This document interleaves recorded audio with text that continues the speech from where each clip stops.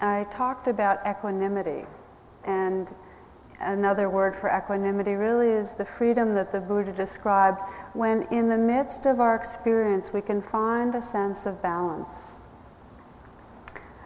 When the Buddha talked about freedom, he really was talking about freedom from all of our habitual conditioning to react to life, to either react because we want more of something or to react because this feels bad, push it away.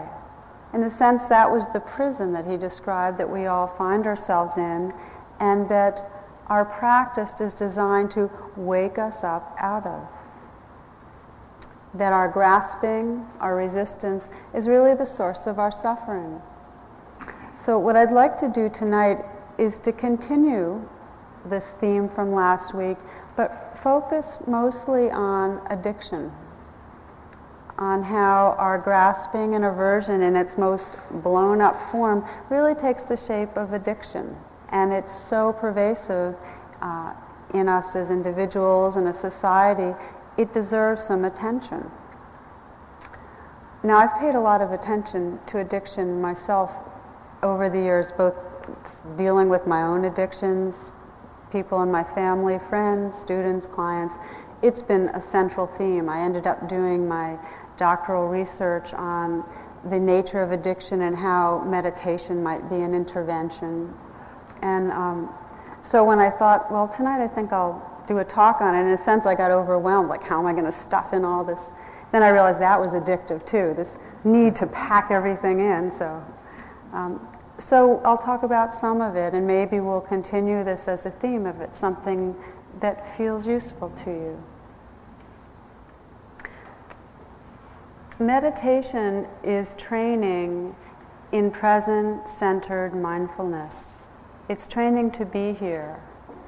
And the first and most radical realization we have when we sit down to meditate is how we're not here much. Do you notice that? How we get tugged around by all our experience, all our wanting and fantasizing and fearing and planning and worrying. We're just not here a whole lot. We find that out. The realization happens, our lack of presence is exposed not just on the cushion, but as we deepen in our practice, it starts being revealed throughout our life, how much we're tugged around. What gets exposed really is the degree to which we're trapped in our day, in addictive tendencies to grasp onto certain feeling states and try to control things and try to avoid what's unpleasant. We see it playing out in certain key realms. For most of us, our addictions play out either in terms of consuming. It's a big one for many, food or smoking cigarettes or caffeine, drugs. For many, it plays out in relationships with each other, the different kind of codependent behaviors that now have become a common part of our culture's language. We see it sexually with each other. We see it in our compulsive thinking patterns that we have. We see it in our work. Pretty much everywhere, right? It's all over. So the first thing is, well, what is addiction? What's the difference between addiction and just wanting things to be a certain way? Now, according to the Buddhist Abhidhamma, the Abhidhamma is the teachings of Buddhist psychology from the Theravadan school of Buddhism, all of our experience, everything we experience is either pleasant or unpleasant or neutral. Everything has a feeling tone. That's called Vedana. And those experiences, those feeling tones are followed by a very natural and conditioned attraction, attracted to what is pleasant, a disliking for what is unpleasant. And for many, what we find is when it's neutral, we fall asleep. We just don't notice things. That impulse that follows pleasant, unpleasant, and neutral is called tanha. Now, in the Buddhist teaching, this isn't a bad thing. It's not bad that we get drawn to what's pleasant, that we don't like what's unpleasant. Rather, there's a natural, healthy role for these impulses in our development as a being on the planet. To have a healthy development of self, and as most of you know, you can't transcend the self until you have a self. I mean, there's a sequence in terms of unfolding that it's healthy to come into a sense of beingness, and then we open out of that to a much more full sense of wholeness. But on the way there, to have these impulses that help us to navigate so we take care of ourselves and find the food and the sex and the belonging and the self-esteem and the integration we need, these impulses guide us, telling us what's pleasant. The impulses away from what's unpleasant guide us. They help us to navigate, to protect against threats to our being, right? So there's a healthy role for this conditioning. The question is, what causes the shift from these healthy tendencies to discriminate pleasant, unpleasant, and have a response to where it becomes addictive? How it's understood both in Buddhist psychology and much of Western psychology is that attraction turns to addictive craving, dislike turns to pathological aversion or anger or hatred when our basic needs are not met, when there are major obstacles to our basic needs, when in some way, instead of being loved and understood, we were ignored, mistreated, misunderstood, violated. That out of that wounding, the natural tendency to move towards pleasure becomes grasping. The natural tendency to watch out for what's difficult becomes major aversion, hatred, and trauma. Out of that wounding. With addiction, when we have this intensified reactivity, there's a solidifying of the sense of identification. We become the I that really wants or really doesn't want, and all of our life starts to begin to be organized and wrapped around it.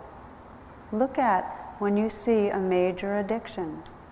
Everything gets organized, the thoughts, the behaviors, the emotions around getting what I want, not getting what I don't want. There's a sense of never enough. Okay, let's look a little closer. So we have this basic longing for love, to be loved. And as many of us know, in these ways that our parents were unable to offer it, out of our experience of childhood senses, there's a sense of being ignored, not attended to. So what frequently happens, in one example, addictive behavior around eating, that when we're not fed the nourishment of love, we grasp onto food, and that becomes the substitute. It could as well be that we turn on to work to prove ourselves so we can gain acceptance or gain appreciation. But in any of them, we get fixated. For some, it's around safety. We have this basic need to feel a basic sense of safety. When it's violated, we fixate onto our anger and our defenses and our armor. The problem is with these substitutes, with the food or with the work or whatever we're fixating on, is that they don't work. That we get a temporary hit and there's always a need for more. Now, this description of how addiction happens really applies to almost everyone I've ever met. Almost everyone I know has in some way fixated, in some way taken the natural need and longing for love, the need for safety, and fixated on certain schema of armor and workaholism or food or something to soothe and comfort and relieve what is perceived as obstacles to that need. It's a universal force that we would have a longing for eros, for love, and a fear, a resistance to anything that threatens us. That's universal. combined with the imperfect parenting and imperfections of the culture, we are addictive beings. We get addicted.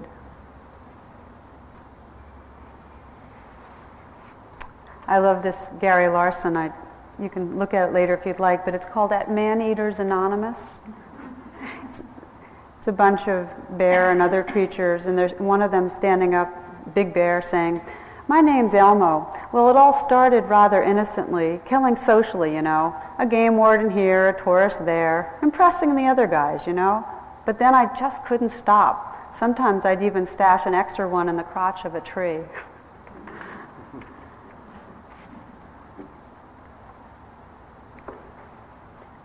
So we all, in some way, latch on to substitutes to get our needs met. And this also is the story of the Buddha's life. And I think it's really interesting that the main myth of Buddhism, the story of the Buddha's life, and whether you think it's an actual real story or a myth, it has some important truths. It describes what happens to all of us. That for the early part of his life, the Buddha was living out the agenda of his father. He was living in these pleasure palaces and very much kind of asleep and enchanted by, the next musical experience and the beautiful women and the aesthetics of the palaces and so on. He was both enchanted and deeply dissatisfied, as are we all when we live our lives organized around when's the next pleasure coming. So that was a number of years that the Buddha spent in that kind of enchanted, asleep, but dissatisfied way. Then he flipped to the other side.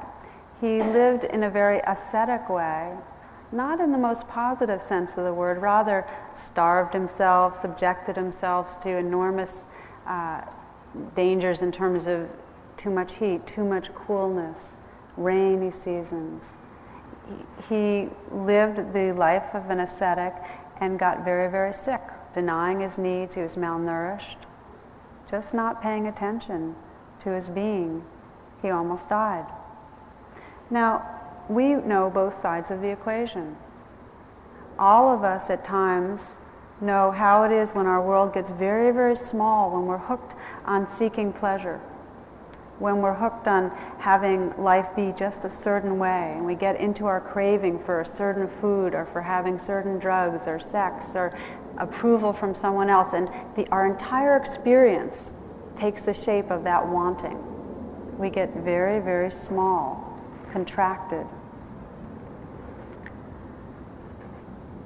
It's very much in our culture. It's very much created by our culture, this credo of not enough, go get more, we need more.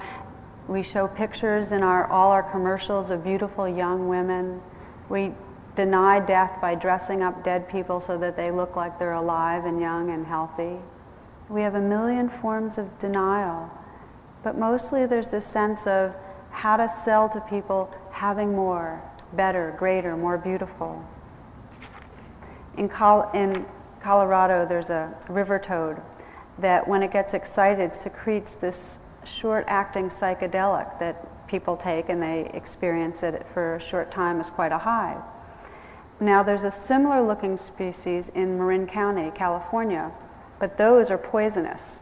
So in the Marin County paper it said, warning, people should not lick the wrong species of toad. And it ended with something like, lick toads at your own risk. It has to be Marin, right? If you know anything about California. The problem is not liking pleasure.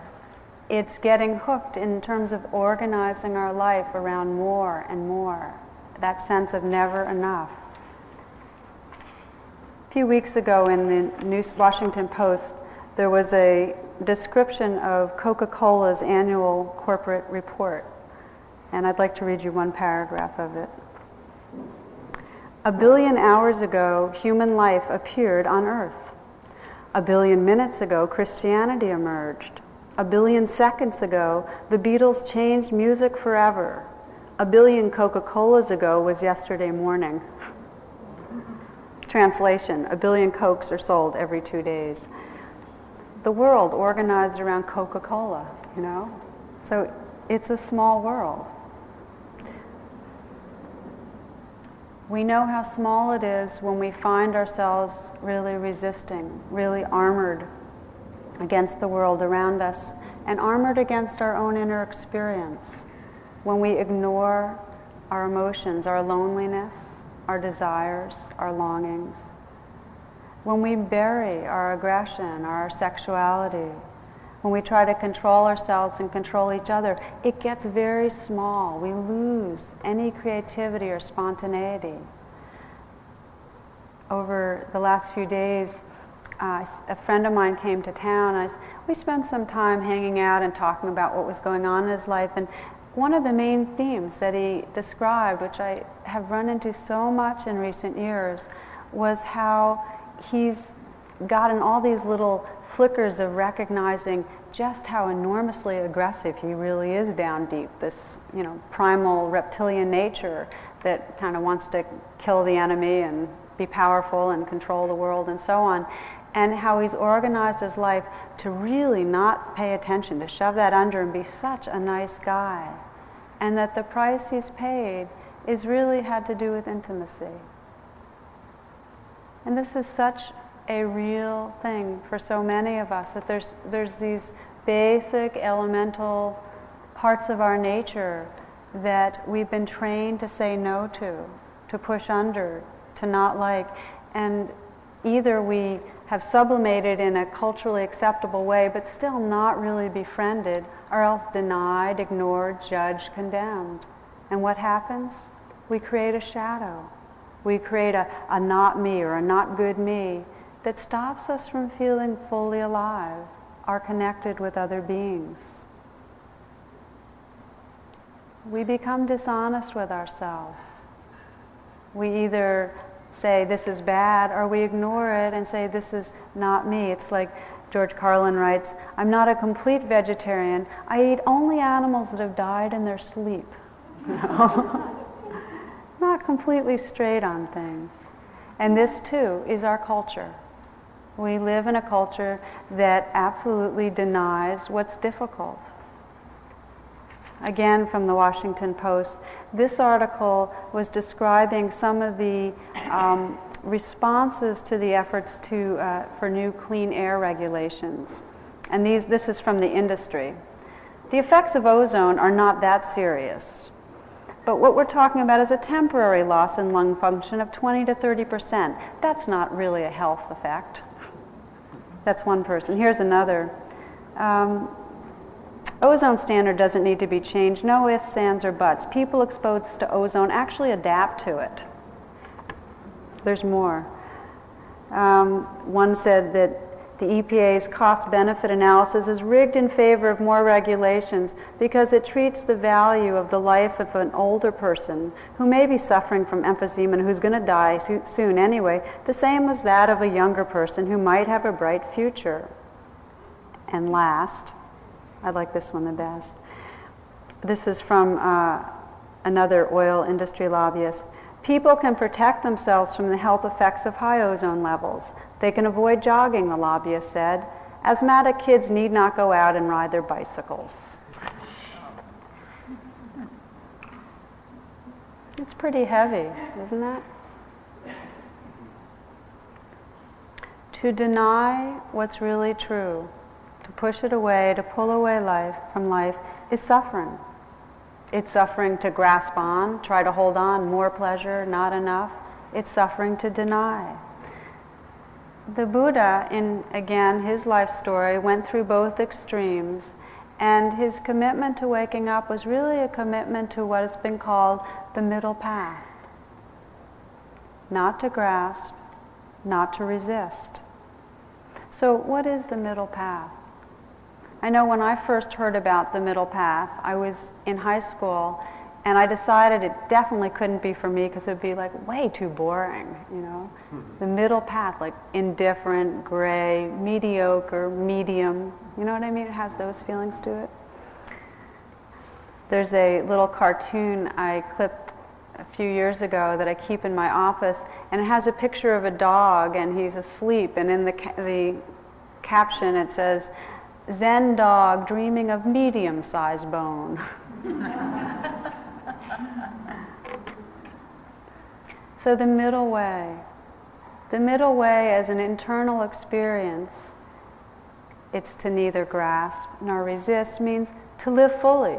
This moment, absolutely, with our entire heart and mind and being, to live it fully and to let it go. This life is a changing flow, and our chance at freedom is to open fully to the experience of the moments, but not to hold on, because we can't anyway. They come and they go. In lifestyle, it translates to a sense of moderation. We can't live our moments if we're busy trying to accumulate, if we're all organized around having more. Nor can we live our moments if we're denying ourselves pleasure, denying the immediacy of the senses. So moderation, simplicity. When we have retreats, there's a sense of tapping into that, quite simple, and yet feeling the fullness of the moments.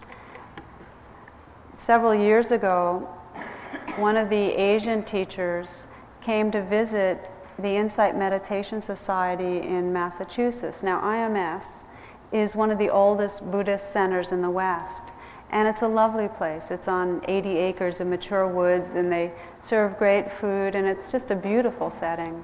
So this Asian teacher came from an Asian monastery to see what it was like. What were these Westerners doing at their retreat centers?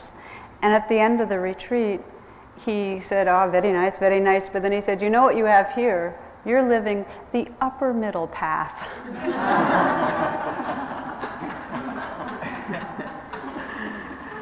So in the West, we're kind of doing it our Western way.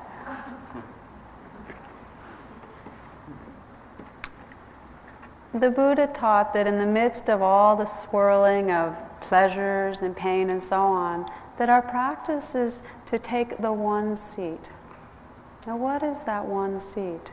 It's not a detached observer, but to be in the midst of it all, participating, engaged, and yet not lost, still present, still here. So now, how do we do that in the face of these enormous, huge tendencies towards being addicted? Most of us have been wounded. Most of us have fixated on something, right? So how do we do this? For now, and this evening, probably as a way of exploring this a bit more, it'd be helpful if we each just reflected for a moment on where we feel snagged. So just take a moment, if you will. You don't have to sit up real straight, but be present, be here. And just ask yourself, what area of my life, and it's probably most useful for now just to think of behaviors. Is there some addiction, some sense of being compelled, overdoing, never feeling enough? For some it might be smoking cigarettes, others overeating, others drugs or caffeine. For some it might be a violent acting out of anger. For some, obsessive fantasizing, worrying, overwork, gambling. For some, a codependent relating, seeking of approval. For some, sleeping. For some, procrastinating. Just take a moment to sense, and you might be checking off each one of those. That's okay. Pick one for now. Pick one that you'd like to kind of investigate a little more this evening, where you can sense that there's not a real freedom. There's not a light touch. It's overdone, and it traps your energy. And as you consider this one, it might be helpful to bring to mind the most recent time where you felt caught, as best as possible. Seeing that situation, sensing what was going on, If there are other people involved, seeing them. If anything was being spoken, hearing that. Mostly feeling the feelings of what it's like to be inside that addiction. Sensing the part of you that generates the addiction, that feels compelled. That inner part of you that really makes it happen. And taking a moment to feel what that's like. Just to step into that inner part of you that's behind the addiction, that makes it happen. That promotes the behavior.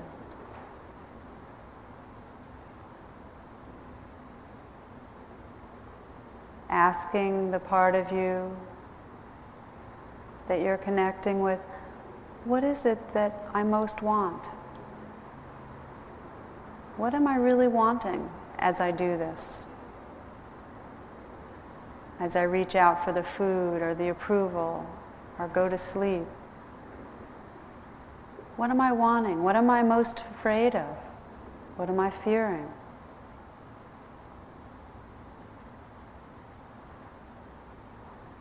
Just asking that question. In a sense, you're asking for the intention of the behavior. What are you trying to do for me? What bad might happen if I just didn't do this, if I didn't smoke or didn't eat or didn't procrastinate or didn't sleep? What would it be like to not do it? What would be so difficult?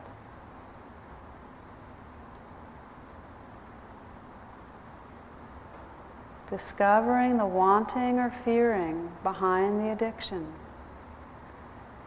You can continue just letting that question be there. Open your eyes if you'd like. In the practice of waking up, of becoming free of conditioning, the gateway, the first step, is to recognize the contraction, to recognize, this behavior, it's happening, to know what's happening, to not only recognize the behavior, but to feel fully what's under it. There can be a small, thin intellectual recognition, addictive codependent behavior, or there can be a whole body sense of, yes, this, with all the contraction and fear and wanting. To begin to wake up out of addiction means to open into the fullness of what is this experience. To discover under all addiction, there's always fear and longing, and one usually takes precedent, but there's always some form of fear and longing. Just to ask if anyone would be willing to share, what did you notice? What was the fear of? What was the longing for underneath the addiction? Anyone? What did you notice? Yeah. I noticed cigarette smoking, and that was that sense that when somebody said, stop smoking, that certainly it was like verification that they hear me. If I stop smoking, they stop telling me to stop smoking. So if you had to ask yourself, the urge to smoke, what does that do for you? What does the smoking actually do? What does it give to you? What does it satisfy? Well, maybe at first it was that sense of getting that response, and then it becomes more of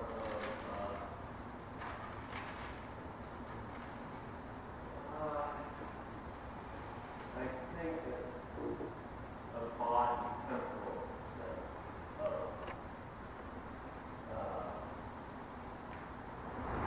detachment. Okay, so the longing to smoke, first to get a response from the world in a certain way, and then to create an inner experience of detachment or well-being or ease or whatever, inner pleasure. Anyone else? What did you notice?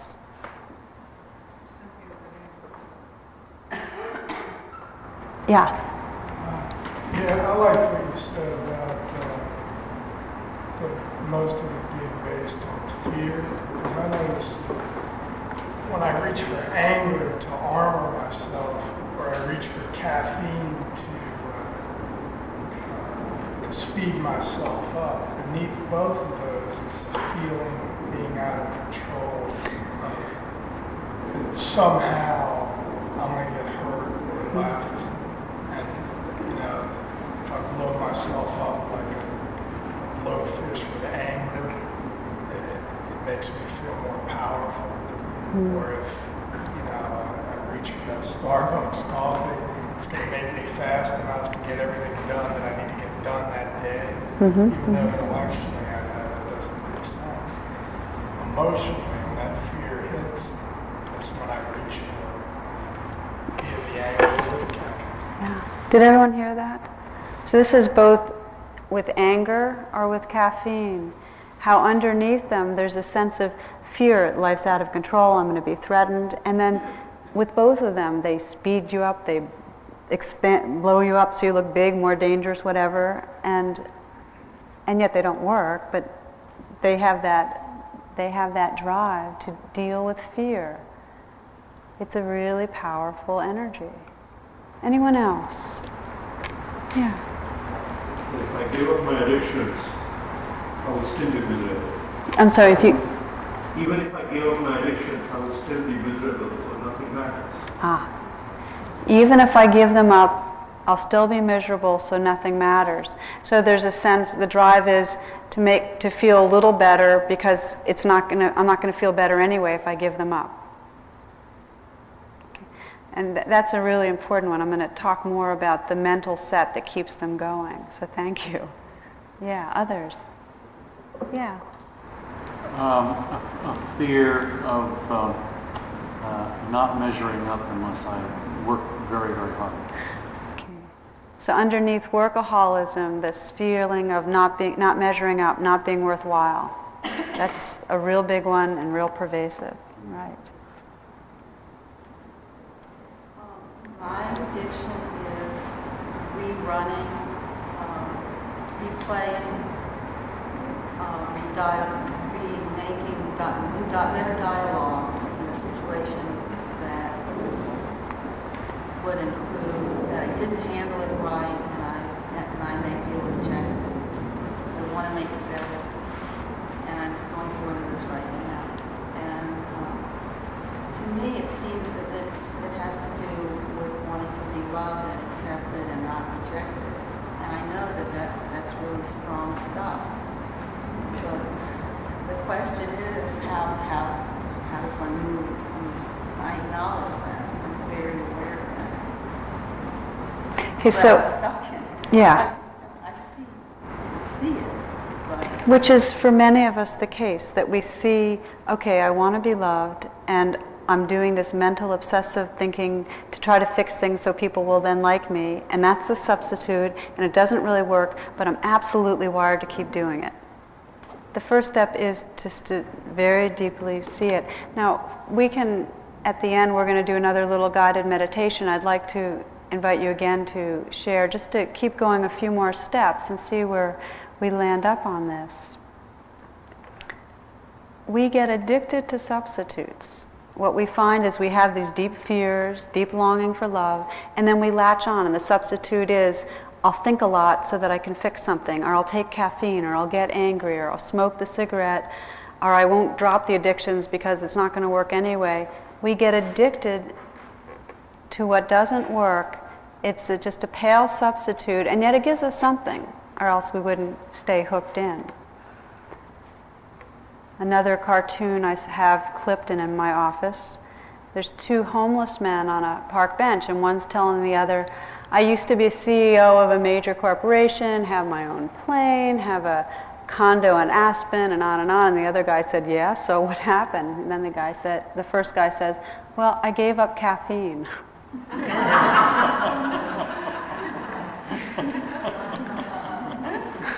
I clipped that because it was so personally relevant. We think that there's this thing that's going to make it all different. Not doing our addiction And when you imagine that, okay, so here's this thing that I really feel compelled to do, the not doing of it can feel like death. If it was easy to give up addictions, we would. It's hard. It's as hard as anything in the world because we are so organized around it. A very good friend of mine is a binge eater. We've been friends for a long time, and I've kind of gone up and down through the times of abstinence and non-abstinence. And she clipped this and sent this to me. This is an excerpt from Marion Woodman's book. And I just like to read it to you because I think it's really powerful. It goes like this. Consciousness demands suffering. For the food addict, when her hand is on the refrigerator door, there's a voice that says, consciousness says, you're not hungry for what's in the refrigerator. Take your hand off the refrigerator door. Don't open it. Walk across the room. Flick the switch. Dance to Chopin. Feel your pain. Live it. Don't try to smother it. That may seem small, but if you're an addict, taking your hand off the door feels like death. The wild creature inside you that can't endure pain isn't interested in Chopin. To refuse to feed it food releases its rage or despair. To rechannel its energy demands conscious discipline every time the craving for escape threatens to overwhelm the ego. Discipline is a bad word in our culture. People associate it with having to do what they're told. But discipline is quite a lovely word. It comes from the same word as disciple, and it means seeing yourself through the eyes of the beloved, the one who loves you. And we all have that beloved within ourselves. We also have the wild animal that needs to be disciplined with love. We need all its instinctual energy and wisdom. The bottom line is letting ourselves express our full spirit without perverting it. What I love about this is honoring both that we have the beloved within us, the one that can love and discipline and guide us, and we have this wild animal, this conditioning that will latch onto a substitute if it can. They're both true. The sense of our separate self, the whole sense of who we are, is organized around our perceived wants and fears. And for most of us, these wants and fears, we organize our activities to meet them. And so it becomes so strong and so defined that letting go of the activities that we've used as our substitutes is the same as letting go of our whole sense of who we are. I sometimes will do guided meditations just on what would it be like if you no longer avoided X, if you didn't sleep so much, if you stopped binge eating, if you didn't seek approval from all these people, if you stopped procrastinating, what would it be like? And besides the fact there's a sense of overwhelming, I can't tolerate the pain of that, there's a sense of such unfamiliarity. I wouldn't know who I am. This is death. First few lines of the poem, Letting Myself Die. There is no way of letting these waves wash through without drowning in this ocean. Seaweed tangling up the hopeful and clever one who is looking for a free ride to a clear place. The ticket is in the hands of those who are willing to die. The nature of the spiritual path is to keep on re-encountering this edge, this place where we have congealed as a separate self and yet are not free. To keep re-encountering what is the edge of what's acceptable, what's the edge of what's tolerable, and gradually, with practice, to soften and open and stay put, to not do. All our conditioning is to reenact, to keep reenacting the same behaviors that we think are going to satisfy this wanting self. That's our edge. So meditation is practice in being with this edge. And we find it here on the cushion when we do formal practice. how to get drawn away again and again and be willing to come back and just be with what is. That can feel like death because our whole sense of a reality that we're familiar with is caught up in our thinking process. To just stay in this ever-changing flow of sensations can be mysterious and scary. And we find it in our lives. Where we're addicted, if we have that willingness to not do, to pause, and not all the way, all the time. If it's around food, just to pause a little and maybe eat just a certain amount, or sometimes eat and sometimes not eat when we're talking about overdoing it. In a moment of not doing, of not lashing out, or not taking the cigarette, or not asking somebody else to soothe us, or whatever our addiction is, in the moment of not doing, in the moment of pausing and attending and softening, we open out of the small self that keeps on redefining itself and reasserting itself into a much more vast and whole sense of being. This is what it means to become free from addiction. This is the territory in our lives that we all are invited to pay more attention to. Now, to be willing to do this, to be willing to first really look and see what's happening, as we did in the guided meditation. What does it feel like? What's under it? And then step 2, to pause, to not act out of it, but rather, stay put. Feel it fully. Live it. To be willing to do that takes trust. Now, what do we have to trust? And you can ask yourself that. What would I have to trust to not do the addiction? It's not that we won't die, because truth is that we will. We both die in small ways and in big ways. So we can't trust in that. What we find that the only thing it's possible to trust and that's deep enough is to trust that as we let go into this changing life, we keep awakening. Our hearts keep awakening.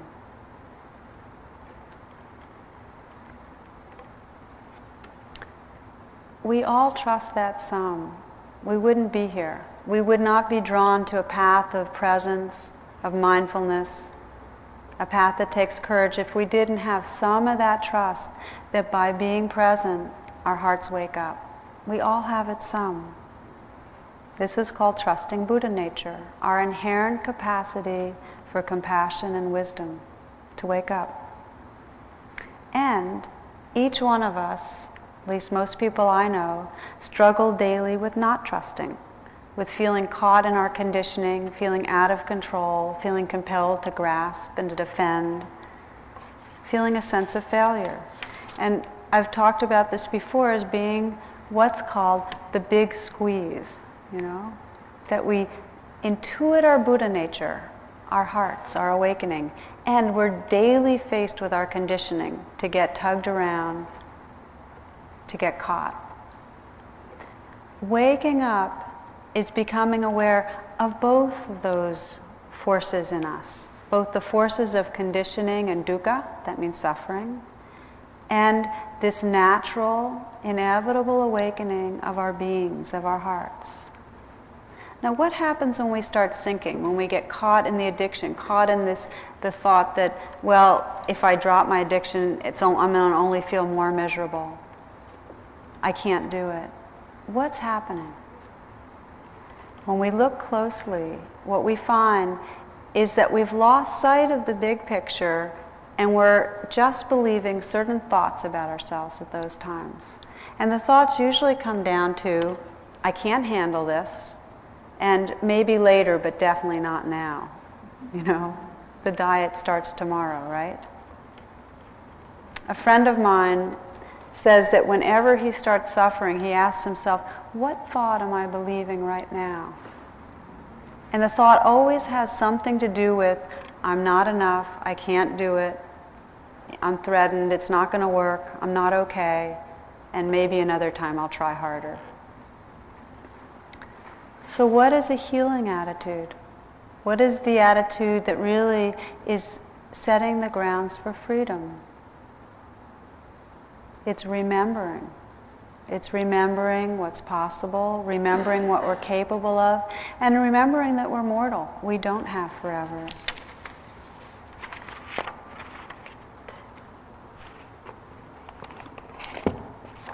This is a small excerpt from Zorba the Greek. Maybe you're right, boss. It all depends on the way you look at it. One day I had gone to a little village. An old grandfather of 90 was busy planting an almond tree. "What, Granddad?" I exclaimed. "Planting an almond tree?" And he, bent as he was, turned around and said, "My son, I carry on as if I should never die." I replied, "And I carry on as if I was going to die any minute. Which of us was right, boss?"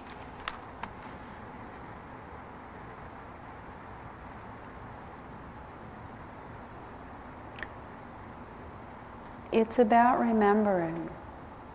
We don't have that long. This moment really does count. And we have unlimited capacity to wake up, to open our hearts, to touch freedom. They're both true. This awareness is one that can be cognitive, but doesn't work until it becomes cellular. And so we practice meditation. When we meditate, the trust in what's possible is in our bodies, because moment after moment, when we actually stay put, we pause, we touch the experience of just what's here and now, we discover we have room for it. We discover that through presence, we do open up our hearts, we do become more compassionate. It's a cellular learning. Now, all spiritual paths offer modes or ways to remember this, to remember that we can trust our nature, to remember not to wait, that now counts. In Buddhism, the ways of remembering have been called the triple jewel, or the three refuges. And just for a moment, if you will, because we're going to end with a guided meditation, just to sit up and just sense these three refuges. We've done them here before. The first refuge is to take refuge in our Buddha nature, in the Buddha, which means to take refuge in the truth of our awakening hearts. That each one of us here does not need to look outside. That enlightenment, freedom, awakening is not happening in some other being 2,500 years ago or in the future. It's what's happening right now, our own heart minds awakening. So we take refuge in the Buddha. That's the first refuge, in this awakening being. We take refuge in the Dharma, in the practices, the truths, the path that points us again and again to our own awakening being. And we take refuge, the third, in Sangha, our community, that we belong, we are interconnected with the whole world of beings that are awakening. Now this first refuge, awakening in the Buddha, is the refuge that allows us to know what's enough. That the truth, the freedom, is right here and right now. Described so beautifully in a poem by Zen Master Genza called The Rainy Season. Trailing my stick, I go down to the garden's edge, go out through the pine gate. The floods have washed away the planks of the bridge. Shouldering our sandals, we wade the narrow stream. I dabble in the flow, delighted by the shallowness of the stream. Gaze at the rocks, admire how firm some of the stones rest. The point of life is to know what's enough. Why envy those others? With the happiness held in 1 inch square heart, you can fill the whole space between heaven and earth. The point of life is to know what's enough. When we take refuge in Buddha nature, We take refuge in a sense of wholeness, wisdom, compassion, which is within all beings. Then we take refuge in the Dharma. We discover our nature, our connection, our wholeness through practice, through intentional practice, formal and informal, of touching the moment again and again in a real and mindful way. And we take refuge in the Sangha, in the community. We're not working to liberate a separate self. We open our heart-mind to discover inherent connectedness, relating to life within and with all beings.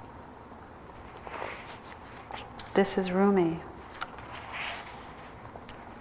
We are the night ocean filled with glints of light. We are the space between the fish and the moon while we sit here together.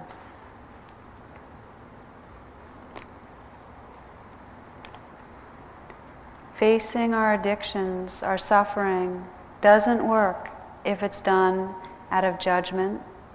I shouldn't be doing this addictive behavior. Out of fear,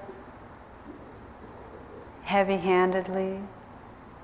The only way that we free ourselves is when we free ourselves out of love, out of care.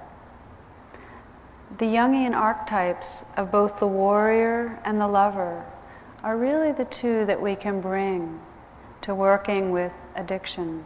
The warrior who has the courage to face in a totally honest and direct way, what is this? What's happening now? And the lover who sees the suffering of addiction and holds with great tenderness and care what is seen. So we end tonight in that spirit with a guided meditation to again just reconnect and invite you to reflect on the addiction you brought to mind earlier.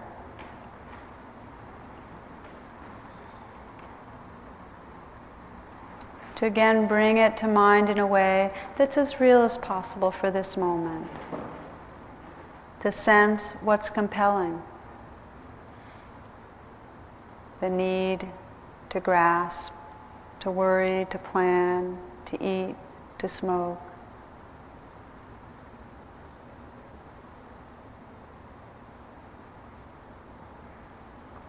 Take some moments as you did before just to experience what it's like, if you can, to feel the grip of it.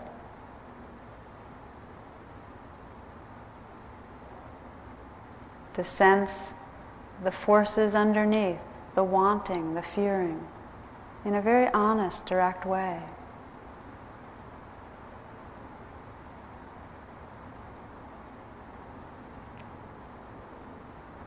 And letting that all be there by just pausing, a willingness to sense the fullness of it.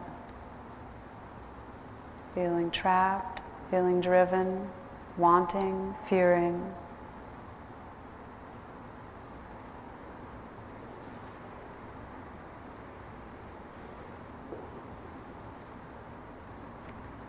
And then take a few moments now, if you will, to sense the presence of the beloved, whether that for you is some image or sense of a deity or a God or a spirit guide, whatever represents compassion and honesty. It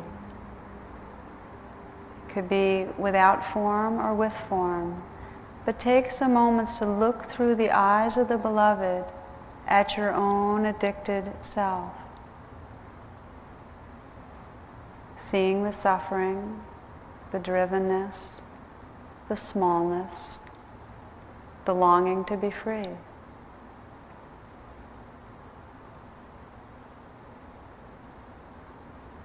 Looking at your own addicted self through these eyes of one who is compassionate, who sees, and offering whatever you'd like to yourself by way of a message, a gift, a prayer, anything that might help on this path of freedom.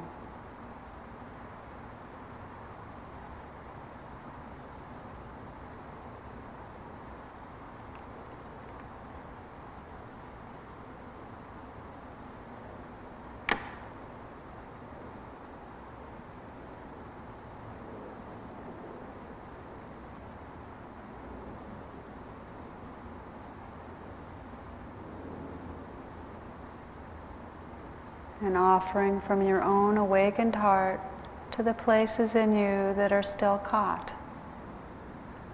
It's a beautiful relationship.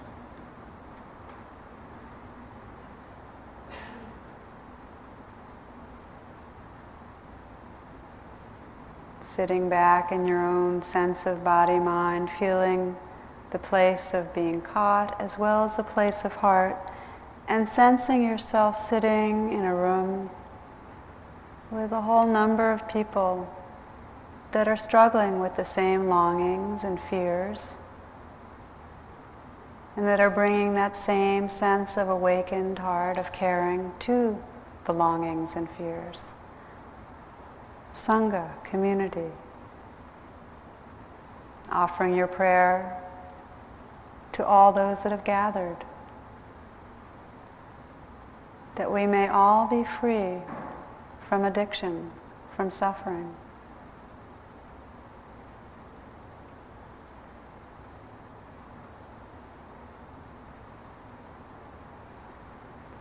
And then opening the awareness to include all beings, because all beings struggle with these same forces, and all beings long to be free.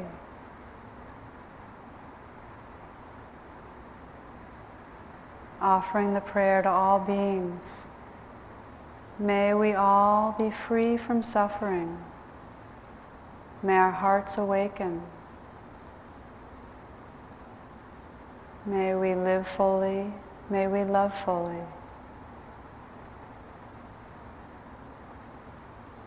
And then closing the meditation as we open tonight with the universal sound current of Om, chanting from the heart. We begin just by taking a deep in-breath and then out-breath.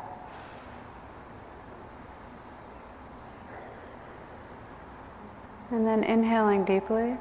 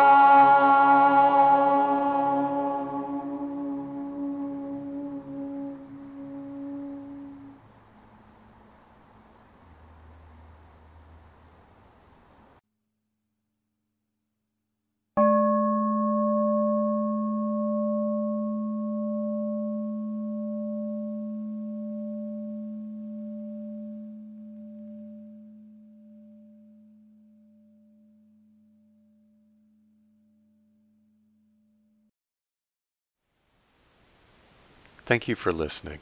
To learn how you can support the teachers and Dharma Seed, please visit dharmaseed.org/donate.